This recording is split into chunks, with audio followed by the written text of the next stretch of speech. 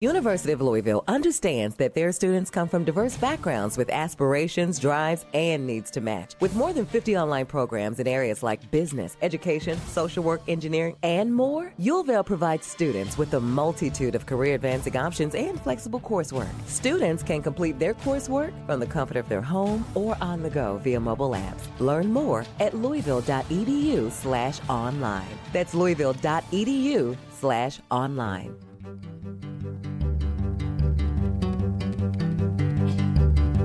From the University of Louisville's Delphi Center for Teaching and Learning. And the University of Central Florida's Center for Distributed Learning. I'm Kelvin Thompson. And I'm Tom Cavanaugh. And you are listening or watching Topcast, the Teaching Online podcast. Just needed to give a little equal time to the folks who are not just listening. That's right, yeah. And for those who don't know or maybe have never checked out YouTube, you can see our shining faces if you really want to see that while we're talking. Maybe of even more interest, though, is that when we have a guest, now that we're doing this video, oftentimes you can actually get to see our guests, too. Mm-hmm. And lots of cat videos. If as you say, yes. You haven't seen YouTube. I mean, it is... It's funny you say that because whenever I go on YouTube, somehow I always end up looking at cat videos. There's a psychological study in there somewhere, but that's neither. For those just finding us, perhaps we should say this now and again. We do build the show as a collegial conversation about online blended digital teaching and learning, not just cats, and we do that in the context of a conversation over a shared cup of coffee, even if our shared cup of coffee is on opposite sides of a computer screen most of the time. You can go back through the archives 8+ years, and we used to drink coffee in the same room. It was a thing. You used to brew me coffee, yeah. Today, though, I am drinking iced coffee. It's something called a super coffee. What? Super coffee, Kelvin. It's hazelnut latte flavor, 0 sugar, but more than makes up for it with added protein and caffeine. So I will be speaking quickly by the end of this podcast. Yeah, I'm going to need to think about that some more. It's like a protein shake more than anything else. It tastes like coffee. That's what it looked like when you're drinking it. I'm just like, that's a coffee-flavored engineered beverage if I've ever seen one. It's super coffee. Super coffee, that's right. Well, in my vintage the only thing I ever purchased from the student pottery sale at the University of Central Florida, one warm and humid day, is this lovely coffee mug, which I used to carry around in the office all the time in Orlando. Haven't dusted it off in a while, and so this will be a good excuse to break it out.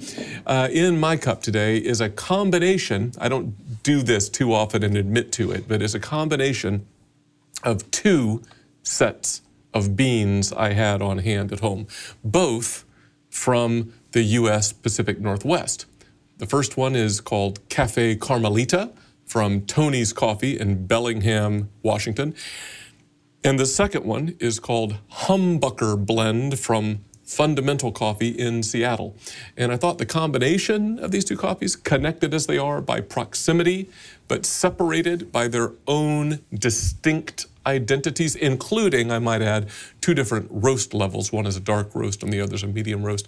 I thought all of that might be appropriate for today's episode topic. Now, I think the coffee's pretty good, and I gave it to some people around the office, and they liked it. What do you think at my attempt at a connection? And do you have one with super coffee? I do not have one with super coffee. It's just giving me a boost here on a Friday afternoon as we record this.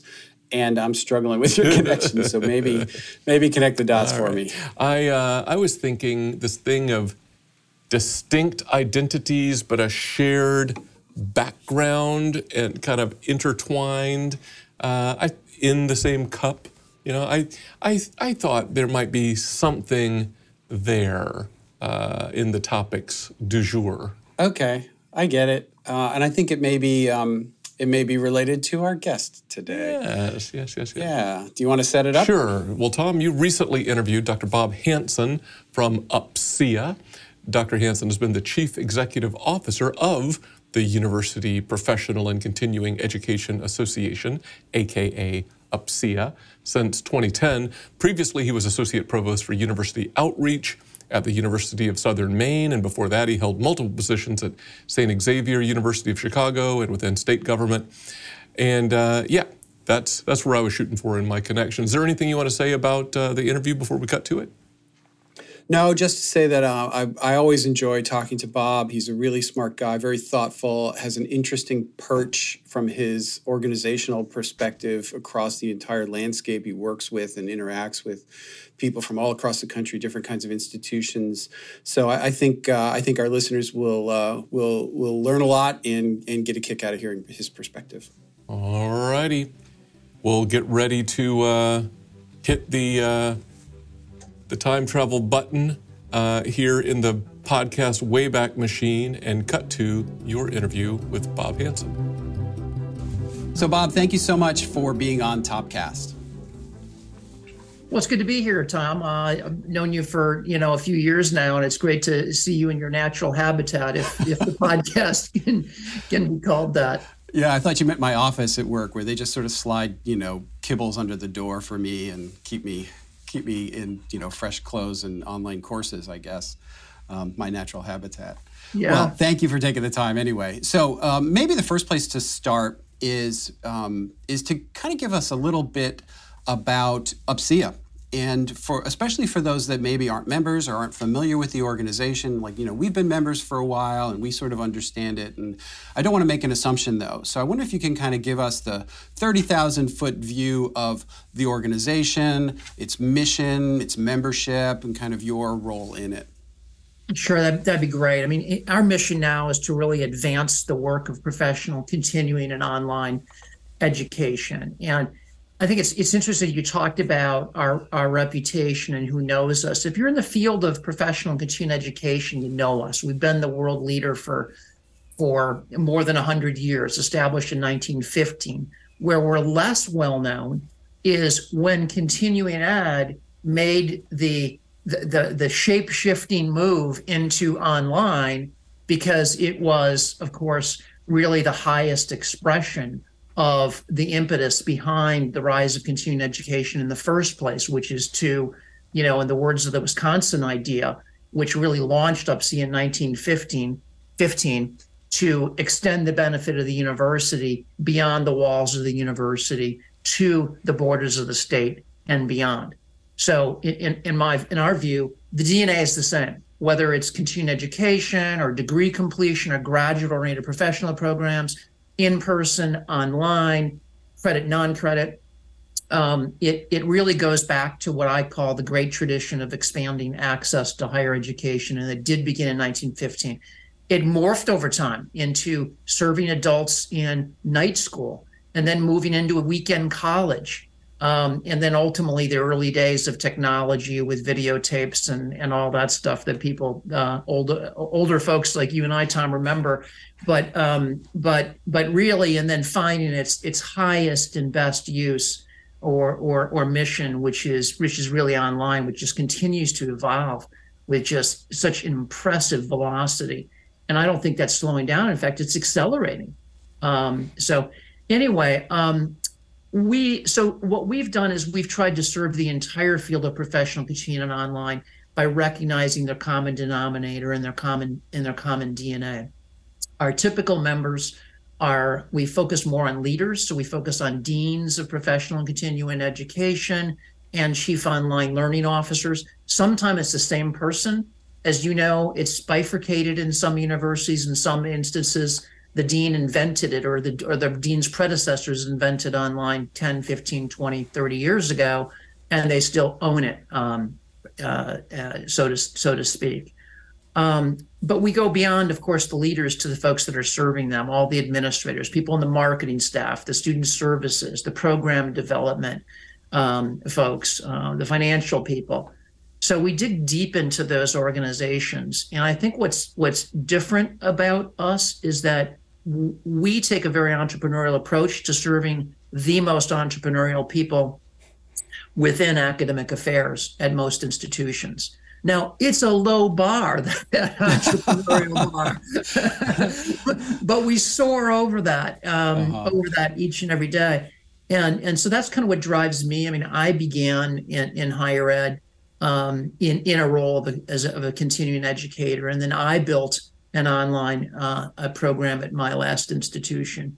And I found UPCEA so refreshing and the mission so refreshing because it was fun to manage an entrepreneurial business that wasn't tradition bound and really restricted by whatever the faculty thought was the best direction of the institution. And that tension is always there. But anyway, at this point, we tend to serve most of the flagship public universities, the large public universities, most of the best private universities in the country. We have fewer, a lesser reach into the regional publics and privates. I think sometimes they're a little cash strapped and they haven't necessarily invested the time and financial resources into building a viable, strong PCO unit or units, and therefore don't go looking for the kind of resources that we provide. Yeah, well, thank you. How long have you been there in a leadership role? Oh, this is my 13th year. And as far as I can tell so far, 13 has been a lucky number, Tom. Good. Yeah, I'm not superstitious, and I don't think you are. All right, so, kind of given that that kind of, charism of the organization, so to speak, where you mentioned kind of non-credit and credit. I did have one question that has come up. In fact, I've had this conversation at UPCEA conferences. Some people feel like competition within the higher ed space isn't so much between institutions. It feels like there's a lot of students to go around, especially non-traditional students. But potentially the competition is with companies who are increasingly not requiring a bachelor's degree as a minimum for entry into the workforce, and also standing up their own training within their organizations through corporate universities, or like, hey, I don't care if you know anthropology, but if you know how to code this, language to do this job, that I'm going to teach you how to do that. I wonder if you can talk about that, and from your perspective, if you think there is real competition there, and then what do institutions need to do to stay relevant? Yeah, it's a great question. It's conceivably an existential threat if you project out not 10 years, but let's say, well, boy, the way change is happening now and the acceleration of it, who knows, maybe even 10 years, if you're a regional public or private and you're tuition dependent, that could be an existential threat. Certainly within 20 years, that could be. So I think we have to take that really to heart. I think sometimes we in higher education are very parochial. We think we live in splendid isolation from larger market forces and demographic changes and the evolving tastes of learners. So we have to really be aware of this and not dismiss that as lesser, because it's not lesser, because they're well capitalized. They're going to put a ton of money into analytics and the design of it, and they're going to use AI, and they're going to kick our butt if we don't stay with them. So I think the first thing is to acknowledge the threat. The good news is that learners still value college brands, especially local ones, to corporate ones when it comes to education itself. But I think to maintain that edge, colleges and universities will have to fundamentally embrace that challenge of making online programs, degrees, but especially non-credit programs that are bread and butter of corporate offerings, and make them more competitive, because it is an arms race. And I think the only way we can maintain our market share and relevance, or charism, to use your great word for that, is if we neutralize. We're not going to beat the advantage of well-capitalized competitors. Really, the best we can do is neutralize their advantage so that the special charism of institutions comes through, because that's obvious. Everybody knows what a company wants out of you as a learner. They want revenue. They might want a future learner. Universities want that too, but they also have a public good that I think is a difference maker when all things are more or less equal. So what does that mean? How do we do that? Well, one thing is we could do more U2B partnerships. I don't think universities are good at reaching out to and partnering with with businesses. So businesses aren't going to necessarily want to give to another business the ability to educate its people. They would rather partner with a local university and make that, because that's a nice feather in their cap when they're doing that. But many higher ed folks are not bilingual. They speak higher ed, they don't speak corporate or business at all. The exception is folks that come from the PCO space. And that's where really I think the continuing ed space really helps a lot too, because they've always been bilingual in that regard. And so I think that's important. But the other thing is that we really need to centralize. When you take our limited resources and expand the pot that we have for that to dedicate to online and non-credit. But to do that, now we have to expand it. Then we have to centralize core operations. I see too many institutions decentralizing online.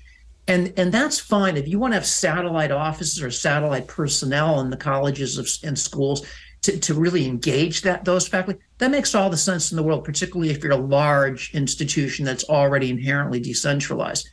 But you don't want to replicate the vertical hierarchy that you have in an online at each area of the university, because you're not going to be able to afford investments in specialists. So your producer today, Tom, all the folks that are engaged in a modern unit we can go deeper and wider in our expertise if we centralize them. And so that is really essential if we want to use our capital efficiently, because we don't have enough of it. And like I said, we have to expand the capital that goes into it. And the other things that we have to really invest in are analytics and AI. If we can do that well, we will neutralize that advantage that the companies enjoy. Yeah, those are great things to consider, especially for people who are running continuing education units. The idea of partnership, of kind of putting your peanut butter and my chocolate together in a way that's going to benefit the company and the institution, leverage the brand of the institution and the educational expertise. It makes a lot of sense. Right. So I want to move into something that you said in your intro about UPCEA. And you referenced the Chief Online Learning Officer, or COLO. And, it's something that's very near and dear to my heart, sort of serving in that role at my institution without necessarily that title. Mm-hmm. But the idea of the COLO is a relatively recent phenomenon. And it's one that I spent some time thinking about just recently when I was chair of the C-COLO group within UPCEA. And we spent a lot of time talking about what is a COLO and how do we define it and what are the competencies that make up. And it sort of begs the question of, does every institution really need a COLO? We saw this evolution a few years ago with CIO, with maybe not every institution having a CIO, and they kind of all do now. But I don't know, is online learning different than like core IT infrastructure? Well, I think it's entirely different. It's a totally different skill set in my view. And I was around when I first started in higher education as an administrator. It was 98, around 2000, I started to get into the academic affairs space and continuing education. And that was when we had the rise of the CIOs. That was exactly when they rose. And it was a forward-thinking idea. I wasn't even sure it made a lot of sense. I saw them more as like facilities managers digitalized. I think I was wrong about that. I think that CIOs and the use of technology is so complicated that to not centralize it, there's that centralizing thing, to not centralize it and have a chief architect would be a big mistake. And so they were the partners of continuing educators in building online. I think they built the infrastructure in some ways, the technology infrastructure, but the impetus, the mission, the skill sets, the why of it was driven by continuing education. How do we serve our learners better beyond the campus, and particularly adult learners who can't come to campus? I think the skill set, I think it's just as important or more so. My argument is that's actually more so to have a COLO than it is even the CIO. They're both essential. You got to have them both. But the reason COLOs are so important is because our ability to serve the adult learner via online is the difference between sustainability and unsustainability for more than half of our campuses.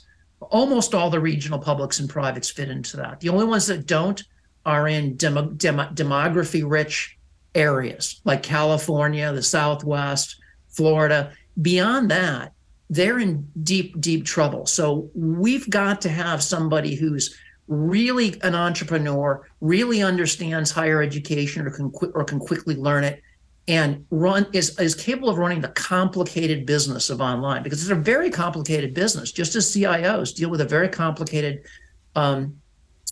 infrastructure or universe of technology, the colo has a very complicated business to run. I mean, you're talking about business models, you're talking about program development, you're talking about student services, marketing, enrollment management, internal and external relationship building, understanding larger university structures and missions, adult learners, how they operate and how they're different than the 18 to 22-year-olds, change management. In short, what I'm describing really is a university unto itself, because it's really a different university because the clients are different, the learners are different. So I think it's essential that we move in the direction of colos and to be very clear about who that is, but then building support around that person. I'm not a big fan of somebody who is a leader without portfolio and is just a thought leader. I think you give the resources to that person and you charge them with building a sustainable business for this with clear goals. So yeah. That's I couldn't agree more. Yeah, what you're describing is I didn't hear a lot about understand the LMS. I mean, there are a lot of high level leadership qualities. And when you think about sort of the competencies that make up a portfolio of a colo, how can somebody who maybe aspires into that role prepare themselves to be ready when the time comes for them to maybe grow into that kind of a role as a career path? Well, Tom, I don't think you set me up intentionally, but of course, the only answer to that question is UPCEA. No, I kid, sort of, but so I think it is complicated because a lot of folks so there are two types who tend to become colos, I think, and tell me if you think I'm right about this. There are faculty members who are currently administrators, for example. Maybe they're just faculty members who are leaders in online, and they get tapped for it. There are others who come up through the instructional designer route and find themselves growing, and they've got some leadership skills and are promoted into that role. In both cases, in neither case, I should say, are those folks prepared and trained to run a complicated business? On the contrary, they're not taught anything about running a complicated business. Faculty members aren't taught how to teach, let alone how to run a complicated business. Yeah. And you look at instructional designers, that is a very complicated and hard task, but it has nothing to do with running the business of online. So they're going to have to train up. And what UPCEA has focused on, in contrast to other organizations in the space, is that business side, the administration, all those complicated elements that I already enumerated. I think other organizations have done a very good job at training faculty and instructional designers in online teaching and learning, but they usually stop short of the kind of things that a colo is charged with. Yeah, that's great. And then if you kind of look forward for somebody who maybe is sitting in a colo role, I mean, is that a terminal position? I know a lot of CIOs sort of feel like, all right, I've reached a pinnacle, and it's not like you can count on one hand the number of CIOs who become like a university president or something. Is there a path above colo for those who might aspire for more, or is it really just too early to tell in the life and evolution of colos? I don't know. I mean, I agree with you that it has been a trickle, not a steady flow of folks flowing from colos into provost or presidential positions, but it's accelerating. I have noticed in my 13 years, that would never happen. There would have been one or two exceptions. Now I'm seeing it in a lot of places. they're going in different directions. Our current board president, for example, is Dave Soleil, who's the chancellor of Washington State University Global Campus. We've had folks on our board who are provosts. They have I can name several people who've become presidents and provosts from our field. Not a handful, more than that, and there are others that I don't even know of. So I think that is growing. They're also being tapped by companies, interestingly enough. I'm seeing a lot of colos being recruited by companies who pay them more and have more flexibility in where they can live. So there's other places you can go. But I think we would also be remiss if we didn't mention that one way to grow and to not see a terminal role is to simply grow the role by growing the operation. Like when I said I was building the online program at my last institution, I didn't have a lot of people there. I had about 3 people. I had like 1 or 2 instructional designers. I had a student services person and me. Obviously, what you're running a major business. You've grown your position to something that really matters. So it's not the same job. It keeps evolving. And so I think if you stay in that role, there's still an opportunity for extraordinary growth, with the understanding that, you can evolve into something more than that, but you're probably going to have to leave your institution. You can't be place bound, or you got to find a virtual job, because I don't think many people are going to go from being the chief online learning officer to the provost or the presidency at their institution. But, when you're a cash-strapped institution, you're a regional public, you're northern this or western that, and you're trying to compete for students, people are saying, you know what, who understands how to grow our enrollment and stabilize it? And they're increasingly understanding that the folks in the PCO space know how to do that. What's difficult to overcome is faculty opposition, because faculty want people, the future provosts and presidents, to come from their ranks. But I think that's changing because boards are changing and expectations from the senior leadership themselves are changing. And the existential circumstances of some institutions potentially are changing that force you to kind of look at maybe different models and different individuals. And yeah, that's great. That's really interesting. I hadn't thought of it the way you just described it, but you're right. If you sort of look back over the history, it has changed. Right, especially just in the last 10 years. That's true. So thank you for that perspective. Well, Bob, I'm looking at the clock, and I have more questions. So maybe we can have you back sometime, and we can pick this up where we left off, if that's okay with you. Well, that sounds good with me, Tom. I enjoy talking to you always, and honored to be on your podcast. So happy to do that. Great. Well, thank you so much for taking the time to talk to me today. And on behalf of Kelvin and me, thanks. Well, thanks, guys. Appreciate it. Well, Tom, that was indeed your interview with Bob Hanson. It was. I enjoyed talking to Bob. Like I said, he's always a thoughtful guy and has got a great perspective. We covered kind of a broad waterfront of topics, but maybe one thing that you and I were talking about kind of off air that was an interesting surprise was that just how long UPCEA has been around. Right. I remember when I was at another institution, we were members of UCEA.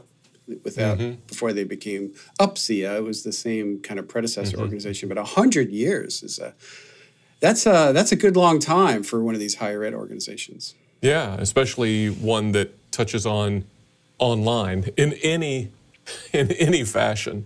Yeah, I thought that was kind of cool. I also, as we were talking about before we hit record, I think it's worth a side trip for our listeners, if anybody was not immediately familiar with that phrase, the Wisconsin idea. It's one I had to dust off in my head. I associated with some of the classic distance education stuff, and I went down a rabbit trail the other day following all that, and it's really kind of an interesting concept. It's worth a. But so that's that deep historical thing as well. But I'm going to guess that if you want to talk about anything, it's the role of the Chief Online Learning Officer. Yeah, I guess if there's one thing that kind of we have time to highlight, it might be that, and kind of lean into that, because that really is in the bullseye of what you and I typically talk about on this podcast: online learning and online learning leadership. And when I served as the chair of the Council of Chief Online Learning Officers for a while for UPCEA, that was really the focus of much of our work as a committee over that year, trying to define what is a colo, trying to really sharpen the pencil on what are the competencies that are associated with being an effective colo. And then we hadn't gotten to it yet, and I know the organization is still working on it. What are the professional development opportunities that can help fill gaps within those competencies for somebody who aspires to be a colo? Mm-hmm. And I think all of that is really valuable work. I do think that there is this parallel between this role and that of the CIO, say 15 years ago, or maybe a little bit more. 15 years from now, I think it'll be commonplace to probably see institutions that have a named Chief Online Learning Officer, just like now they have named CIOs. Yeah, I think that'll be interesting to watch. Plug here to our episode 133. Professional development across our online education community, which touches on a number of professional associations and some of their unique distinctives, like UPCEA's in this case. I also liked the phrase that you all talked about. You used the phrase running the business of online education, and I thought that's an interesting hook in terms of the lack of formal preparation, although we certainly have some of the leadership programming through several of our professional associations that I think try to do that. They bring in folks to kind of get at financial stuff and organizational change models and logic models and things like that. But that takes nothing away from UPCEA's special emphasis.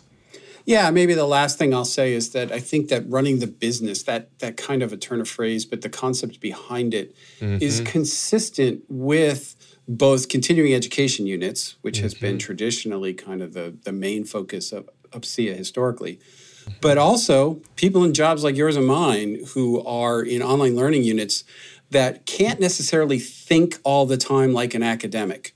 We have to also think like a business person. Like we have to run an enterprise, an operation with the academic kind of core product, so to speak. But you need to have a kind of an entrepreneurial mindset, I think, at least where we are now, in order to kind of be effective in this role. So I think it's an interesting blending of those sort of two sides of the UPCEA organization. Yeah. I think that's cool. All right, so shall I try to put a bow on this conversation? Yep, I agree. So the histories of continuing and professional education as well as online education have been intertwined for a while now. No matter the organizational structure at each institution, the values of continuing education bring focus to the work of online and digital learning. Yeah. No, that's good. That's right. That's right. Just like the two coffees in my cup are all mingled together. And the one in my protein shake bottle here. Yeah, that's right. No coffee beans harmed in the creation of your beverage. Very funny. Well, I'm looking forward to the time that we'll get in the same room again and we'll be drinking actual coffee together. But until then, I can't wait to see what new derivations of beverage you bring to these conversations. And so until next time for Topcast, I'm Kelvin. And I'm Tom. See ya.